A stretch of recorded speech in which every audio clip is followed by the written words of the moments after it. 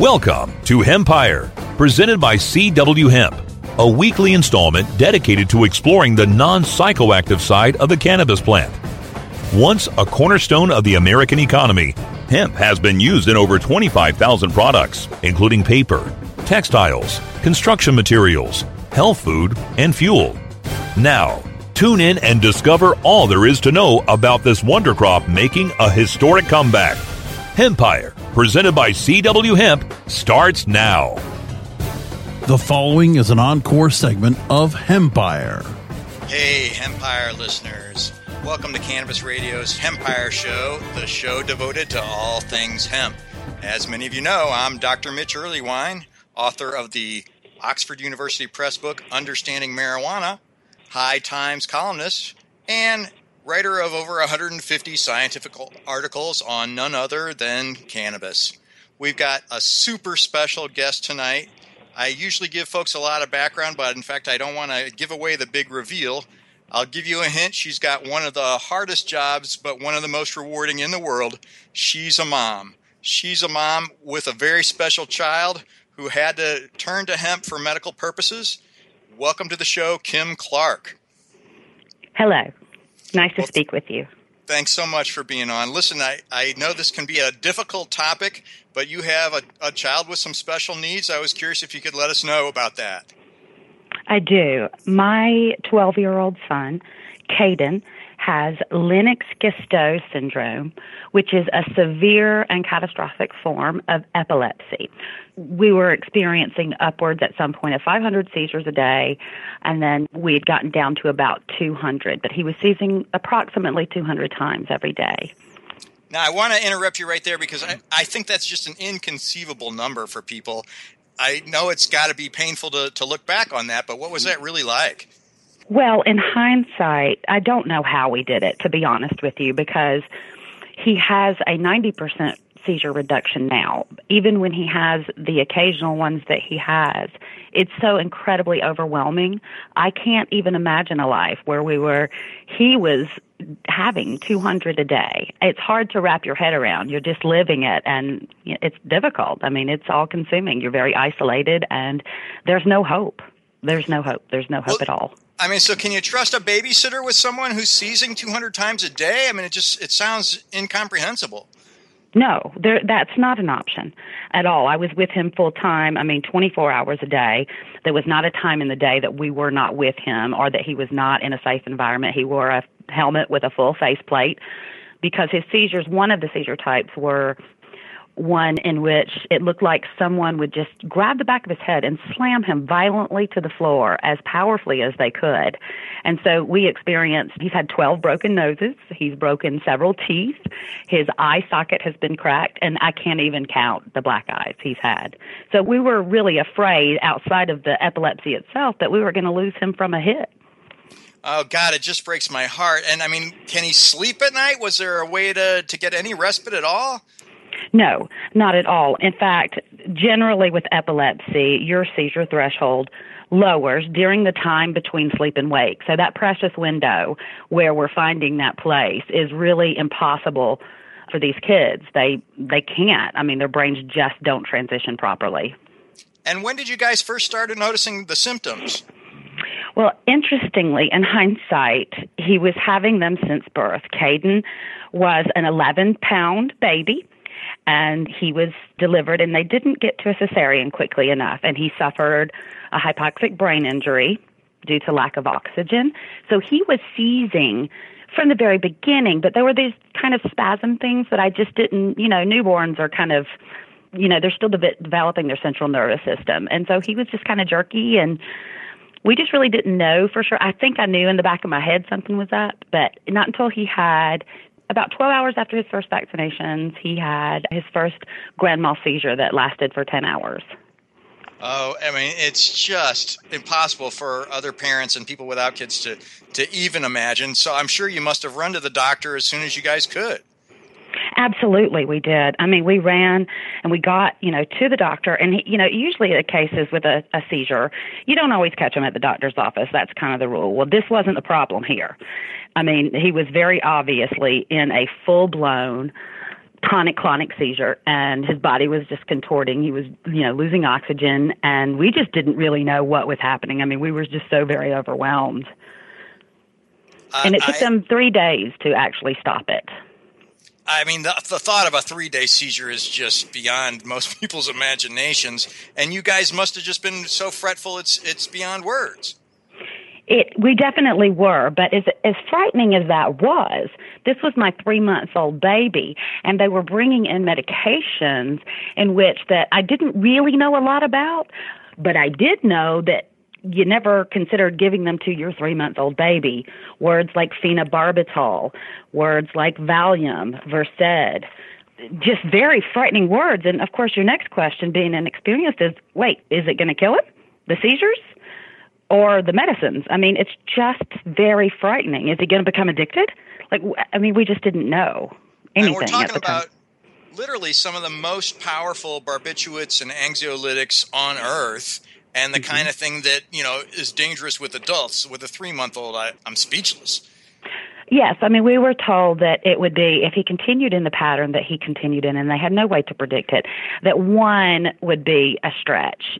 Seeing him to 1 year old would be a stretch, that they really didn't have that answer, but it didn't look so good. And then we just continued the medicine cycle because every drug failed, one after the other. We, did 21 different combinations of drugs by the time he was 10 years old, and we did 2 different brain surgical procedures. One, which is the new fancy word for lobotomy. We did a right frontal lobectomy. I guess that makes it sound a little bit better. But I knew that they were wheeling my child away from me to remove the front portion of his brain and bring him back without it. They also severed the 2 hemispheres so that, the hope there was that the electrical charges wouldn't travel across the brain to limit the amount of seizures. And unfortunately, he had a post-operative stroke after those procedures and damaged a whole nother part of his brain that was not damaged. So he's really kind of not had a lot of good luck medically at all. I mean, it's heartbreaking. I know they only sever the corpus callosum there, that part between the 2 halves in really extreme cases, but it's really supposed to make it so if one side seizes, the other side really won't catch it. But it sounds like he was still having hundreds of seizures a day. He was. That's what actually took us originally from the 500 number. And, we thought for about 12 hours maybe we were in the clear because he didn't seize. So 12 hours not seizing. Now think about this. For your, by this time 2-year-old, for 12 hours not seizing was the longest he had ever been in his whole life. 12 hours. We were thrilled. But then he had an extremely rare post-operative stroke. And so that damaged the side that wasn't damaged previously. So we had seizures coming from a whole new area at that point. And do you even have a count of how many physicians you guys must have seen? Everyone. We went through everyone and every specialist. We did everything that, you could and that you would go through with your child. The countless hours and doctors and therapists and just everything is just, I can't even imagine it anymore. It's just so overwhelming. I can barely imagine it myself. And so you've done meds, you've done pretty serious surgeries, and he's up to 2 years old. Where were you guys then? Well, we had continued on because there were new and exciting pharmaceutical treatments. And let me just preface this. When I use the word pharmaceutical treatment, I am not anti-science, and I am certainly not anti-pharmaceutical. In fact, I think I could argue that I am cooperative. We are cooperative with science all the way up into the point of removing his frontal lobe. So you can't call us not cooperative with science, for sure. And we went through everything, and then we finally arrived at a point where the neurologist looked at us and said, look, we're meeting expiration age. And that was a new term. You think of expiration like milk and eggs, not necessarily your child. But we had met expiration age, and there was just really nothing else to do. We'd exhausted. We exhausted science. So it wasn't, again, I want to be clear, we didn't walk away from science. We ran the gamut. There was just nothing else to do. So he was end of life. Still seizing. Is this just a euphemism for he's about to die? Yes. Well, yes. Then generally there's a kind of an expiration age that these kids where, it's a generalized number where they just sort of meet when hormones, I guess, can start. That's a different mechanism that the body has to handle altogether on top of it. So it just kind of sends things out of whack for them. So this was the third time in his life, in his 10 years, that we had been told that we were going to lose our son for sure. So it's really flabbergasting. I'm completely astonished, and it's hard to imagine what that must have been like.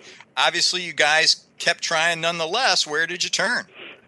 Well, we are, by far, you could probably call a lot of people that have tried this treatment, but I promise you, we are by far the most unlikely family to have tried this. My husband is a 27-year veteran with the Atlanta Police Department. He actually is the drug guardian for all of the confiscated narcotics in the city of Atlanta. So and both of us, I guess we would identify generally as kind of conservative people. I mean, marijuana in any form, hemp, anything hadn't been a part of our lives other than, his profession. And so when I saw the special on the little girl, Charlotte Figge, and people started calling me left and right, I went to him and I said, "Hey, what about marijuana?" And he just looked at me like, "What are you even saying?" I mean, we both had that reaction. I was kind of just asking him to put it on his plate because I really was hesitant too because, I mean, these are probably just a bunch of crazy pot people in Colorado. I mean, isn't everybody in Colorado just a crazy pot person? And I know better now, but that was the perspective then. I'm so startled. So the irony is, here's your husband literally trying to enforce cannabis prohibition, and you guys are stuck in need of something new. Yes. So we definitely had a crossroads moment, didn't we, where we had to challenge what we believed. And I have to say, in general, outside of the hemp itself, at this point in our lives, hope had become probably the most dangerous thing. And I say that a lot, and I know that's kind of an unsavory statement, but hope became very dangerous for us because every time we would sort of set up our hope for a new treatment, it would fail, and then he would have greater consequences. I mean, one drug made him stop walking, and I had to retrain him to walk. I mean, and so trying this was just not, it was not on the radar, but then he started to do the research. He started to look. He started to look at the science, and he saw that cannabidiol was actually patented by the U.S. government for its properties as far as anti-inflammatory properties are concerned. And that made us both really curious. So wait a minute, this is a Schedule I substance of no medical value, but you hold the patent on the use for it. So that really kind of, made us lift our eyebrows and go, whoa, is there something to this? Hey, thanks so much for tuning in to Hempire. Our special guest today was Kim Clark with the outrageous tale of Caden Clark, who at one time had literally hundreds of seizures and now has whole days when he doesn't. It's so great to have you guys here. We do have to take a break right now. As my Cannabis Radio brother Vivian McPeak would say, we got to pause for the cause because there are flaws in the laws. We'll be right back with Kim Clark to discuss an amazing story here on Hempire. Hold on for more Hempire after you've grown to learn more about our sponsors. Oh, let the marijuana llama tell you something now about a game for your phone gonna make you say, wow! The game's about the game of growing cannabis for cash. Grow the seed, sell the bud, put the savings in the stash. Little by little, your empire grows large. Put the big celebrities inside your entourage. You can choose to play with Snoop or me or Cheech and Chong, Cypress Hill, Willie Nelson, Wiz Khalifa with a bong. The name of the game is Hemp Inc., that's the point. Download and play while you light yourself a joint. The business of cannabis should be no crime. Hemp Inc. is even hot-proofed by the man who run High Times. Oh yeah? Get it on Android and iOS today. Marijuana llama out. Got to tend to me own crops, Money don't make itself. Hemp Inc. The National Cannabis Industry Association presents the Seed to Sale Show, January 31st and February 1st at the Colorado Convention Center in Denver. Register now at www.seedtosaleshow.com or 888-409-4418. The NCIA Seed to Sale Show, the largest cannabis business event to be held in Denver, will host over 2,000 cannabis professionals and focus on innovations and technology in cultivation, infused products and extraction, and sales strategies. The show will recognize the best in the industry with the Cannovation and Cannatech Awards. Register before January 6th for $100 savings at seedtosaleshow.com. Use the code RADIO15 for an additional 15% off. Plan your experience now for the NCIA Seed to Sales Show, January 31st and February 1st. seedtosaleshow.com or 888-409-4418. Do you want to get in on the booming cannabis industry? With New Frontier Data, we give industry insiders the power of big data analytics to help navigate this rapidly growing and changing landscape.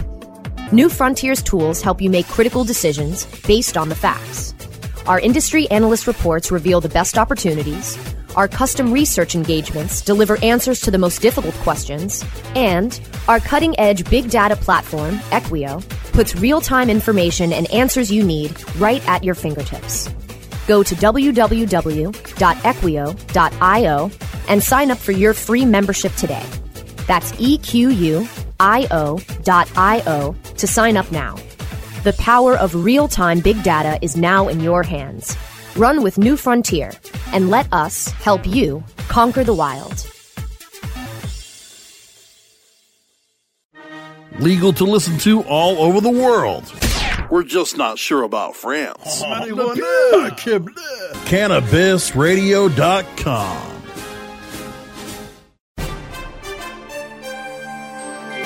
Time to harvest more crop-tastic content on Hempire, only on CannabisRadio.com. Today's guest is a special CEO of the Realm of Caring Foundation. It's the powerhouse herself, Heather Jackson. Welcome to the show, Heather. Thanks for having me. So you've got, I think, one of the most moving stories ever when it comes to medicinal hemp. Can you tell us how you got started in the whole area? Yeah, absolutely. It started with my son, Zakai. He started having seizures when he was 4 months old, and he has a rare catastrophic form of early childhood epilepsy, very resistant to pharmaceuticals. In fact, we went through 17 of them without success. That's kind of embarrassing to say at this point. And he was receiving hospice, and we were very much looking for just some palliative relief for him. And we started Charlotte's Web 4 years ago today, actually. So today's our 4-year anniversary. We've been talking with the Stanleys quite a bit today and sort of reminiscing about the last 4 years of our journey. When within 3 months of Zakai starting, he actually stopped having seizures altogether. His condition just remitted. So I say that Zakai is in remission. He hasn't had a seizure in 3 months. It will be 4 years. So he is he's doing fantastic. His development's making a lot of gains, and I've gotten to meet my son for the first time. It's really astounding. I mean, it's scary enough to watch anybody seize, but to actually see a child so little to have a seizure, and it sounded like he was having them multiple times per day. Is that? Yeah, he would average 60 to 250 seizures a day, and this was the better part of a decade. So we didn't find this option until he was, 9.5. And it sounds like really everybody was just sort of sitting around waiting for him to die. You get to a point where, the physicians don't have anything else in their bag of tricks. And so you are just trying to provide the best quality of life that you can. And you do sort of feel there's an inevitable that's going to happen just because of, the history. So yes, I would like to say I never stopped fighting, and I certainly wasn't waiting around for him to die. But I think the medical community had everything that the medical community offered everything they could for him. And we had great doctors. This wasn't an option. So how'd you first learn about medical hemp?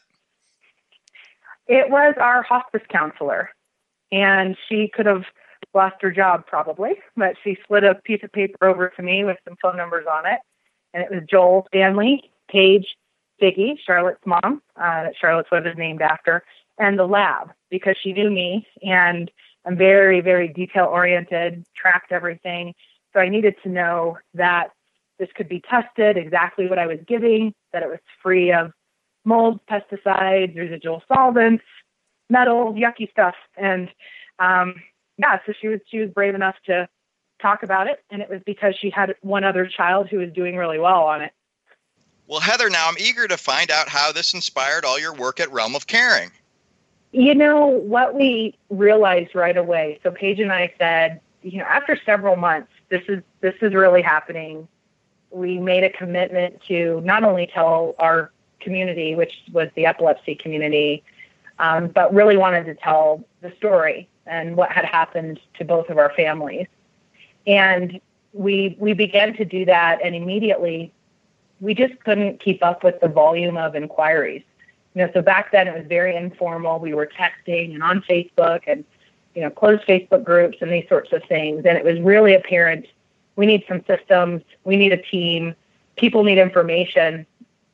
We need to be able to share with them, the research that exists. We need to talk about what we know about dosing. And that's how the Realm of Caring was really born, was just really sheer necessity for a very, very underserved population. So you guys have essentially your own Realm of Caring program for these children. Yeah, so we started the nonprofit, and we are a 501c3 organization. So the federal government gave us our designation in 2013. And we do really lots of wonderful things. We have over 25,000 families that are connected to us from all over the world. We're engaging over 6,000 of them in research protocols with Johns Hopkins University, which I'm really proud of. That was one of the things that I kept hearing over and over again is, this is just anecdotal, or this is placebo, or, even Denver Children's reports that you're twice as likely to report a seizure reduction if you've moved to Colorado than if you already lived here. So we kept hearing these things, and I said, we need to deal with the best and get some research accomplished. And so we went through the university process called the IRB, the Institutional Review Board process, and are actually collecting real-time prospective data, which is huge. So we get research done. I mean, that really warms my heart, and I think it's easy to underestimate what a hassle that must have been. Just the paperwork alone for getting those kinds of protocols approved is really tedious and harsh. So my hat's off to you. Thank you. I think this is worth it. This is so worth this attention to detail. And to my knowledge, no one is really collecting that data. How many milligrams are people taking? What routes? How many times a day? What are the side effects? What drugs are you having interactions with? The economic data. This is huge to me. So I'll give you an example, if you'll indulge me. My son used to receive 11 hours of nurse services every single day, 3 therapies in-home twice a week. We saw specialists monthly, whether it was an epileptologist, pain management doctor, an endocrinologist. We were on pharmaceuticals that cost $2,000 to $9,000 a month. I mean, his burden, his financial burden, I'm making air quotes, he has a disability, so he gets Medicaid. His financial burden to the state is very significant. Our neurologist called us and said, you still have to come in, Heather. I mean, it's been over a year since we've been in. We're on no pharmaceuticals. He gets an hour in the morning and an hour at night to get himself ready for, the day and ready for bed. I mean, his financial burden is significantly less. We're tracking that data, hospitalizations, emergency room rides, those sorts of things. So the research is a very big part of what we do. But we spend most of our time educating both the community, clients who are using cannabis products, specifically Charlotte's Web, and physicians. We're connected with over 300 physicians around the world. We do free orientation for doctors and clients alike. And we actually take 8,500 phone calls every single month. Holy so the cow. Need is there. It's awesome. And I'm very systems oriented. So we collect a lot of data on that. How long did we talk to them? What did we talk to them about? Where did the call come from? What is their diagnosis? It's not just epilepsy anymore. We have families dealing with cancer and chronic pain and neurological disorders. Autism is actually the second highest pediatric population we're serving after epilepsy. So it's really grown, quite a bit.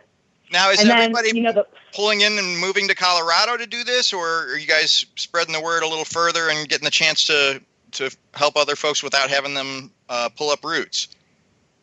When these high CBD hemp products started being shipped, a lot of people decided, we don't need to move because they can get it on their doorstep, which makes a lot of sense.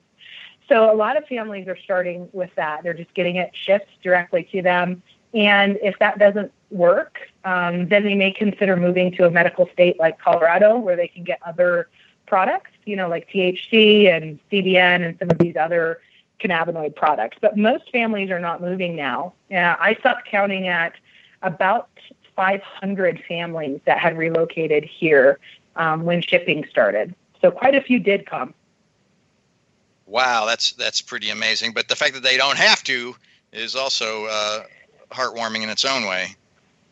It really is, because, I wouldn't have been able to do that. I would not have been able to set up an entire second household, and not had support. I don't think I would have been able to do that. Very few were able to. And so it's great now that they're not needing to. The great thing that was created here, though, because of that, was this wonderful community of moms and dads and families who know what you're going through. Because I never had, even my best friend, who was very supportive, never really understood what it was like to be going through this. And so to have, people here, our people who know what this feels like, is really interesting, and it's a great dynamic. And I understand you're doing work at the legislation level as well. Yeah, that's been, it's really instilled hope in me and our ability to affect change. I used to think the government was just a slow dinosaur and you really couldn't do anything. And the first state passed it was signed, and it was Utah, in March of 2014. And so in just a little over 2 years, 20 states have put on cannabis legislation. And 5 of them did not limit the THC percentage. And so 15 of them did. So that looks more like a hemp type legislation. So that has been exhilarating to be a part of, and to know that legislators really are listening, and parents really can fight and go talk at a hearing and tell their personal experience and have that affect change.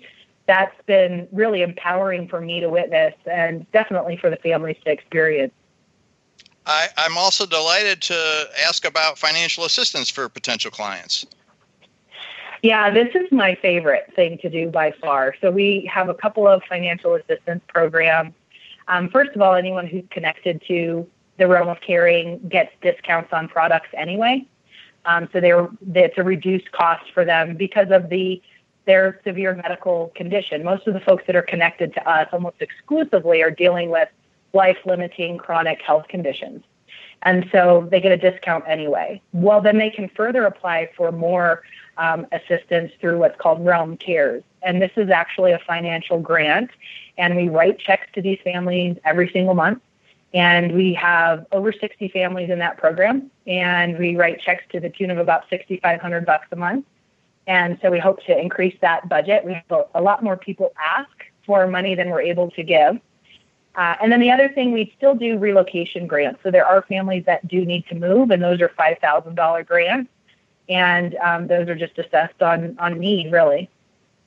Wow. I mean, it's just such a wonderful thing. And to see how far you've come in so little time, I'm absolutely flabbergasted. This is amazing. You guys have... I have a wonderful team. Well, I remember when it was just you. So I'd love to hear about that. What? Just last year, it was my kitchen table. In January of 2015, the office was my kitchen table, and volunteers would come over, and we had volunteers fielding phone calls, and we got about 1,000 calls answered that way a month. And it was just like, we need to do this a lot better. And so we got some serious fundraising going, and a major contributor to the foundation is CW Hemp. and the Stanley organization. And so we're really able to do it right now. Oh, and I mean, it's just got to make a world of difference from just sitting around in your kitchen. It totally does. Yeah. And we take satisfaction ratings, from the folks who talk with our client care specialists is what we call them. And they'll spend as much time on the phone with them as they need. So sometimes those phone calls are 30 or 45 minutes. And they'll check in regularly. And it's a really beautiful thing to witness. And yeah, it's wonderful to have a team that has been hired for their heart. And they've definitely got a lot of skill and passion, but this organization is, is amazing. The team's amazing. And can you point us towards the website in case we want to donate? Sure. It is www.theroc, that's THEROC.us. So again, it's THEROC.us. And in fact, there's all kinds of information about the research, education, and advocacy. And you don't have to donate, but there's a very nice click right there. It's just been absolutely moving. Thanks so much, Heather Jackson from Realm of Caring. Thanks for having me on. I really appreciate it.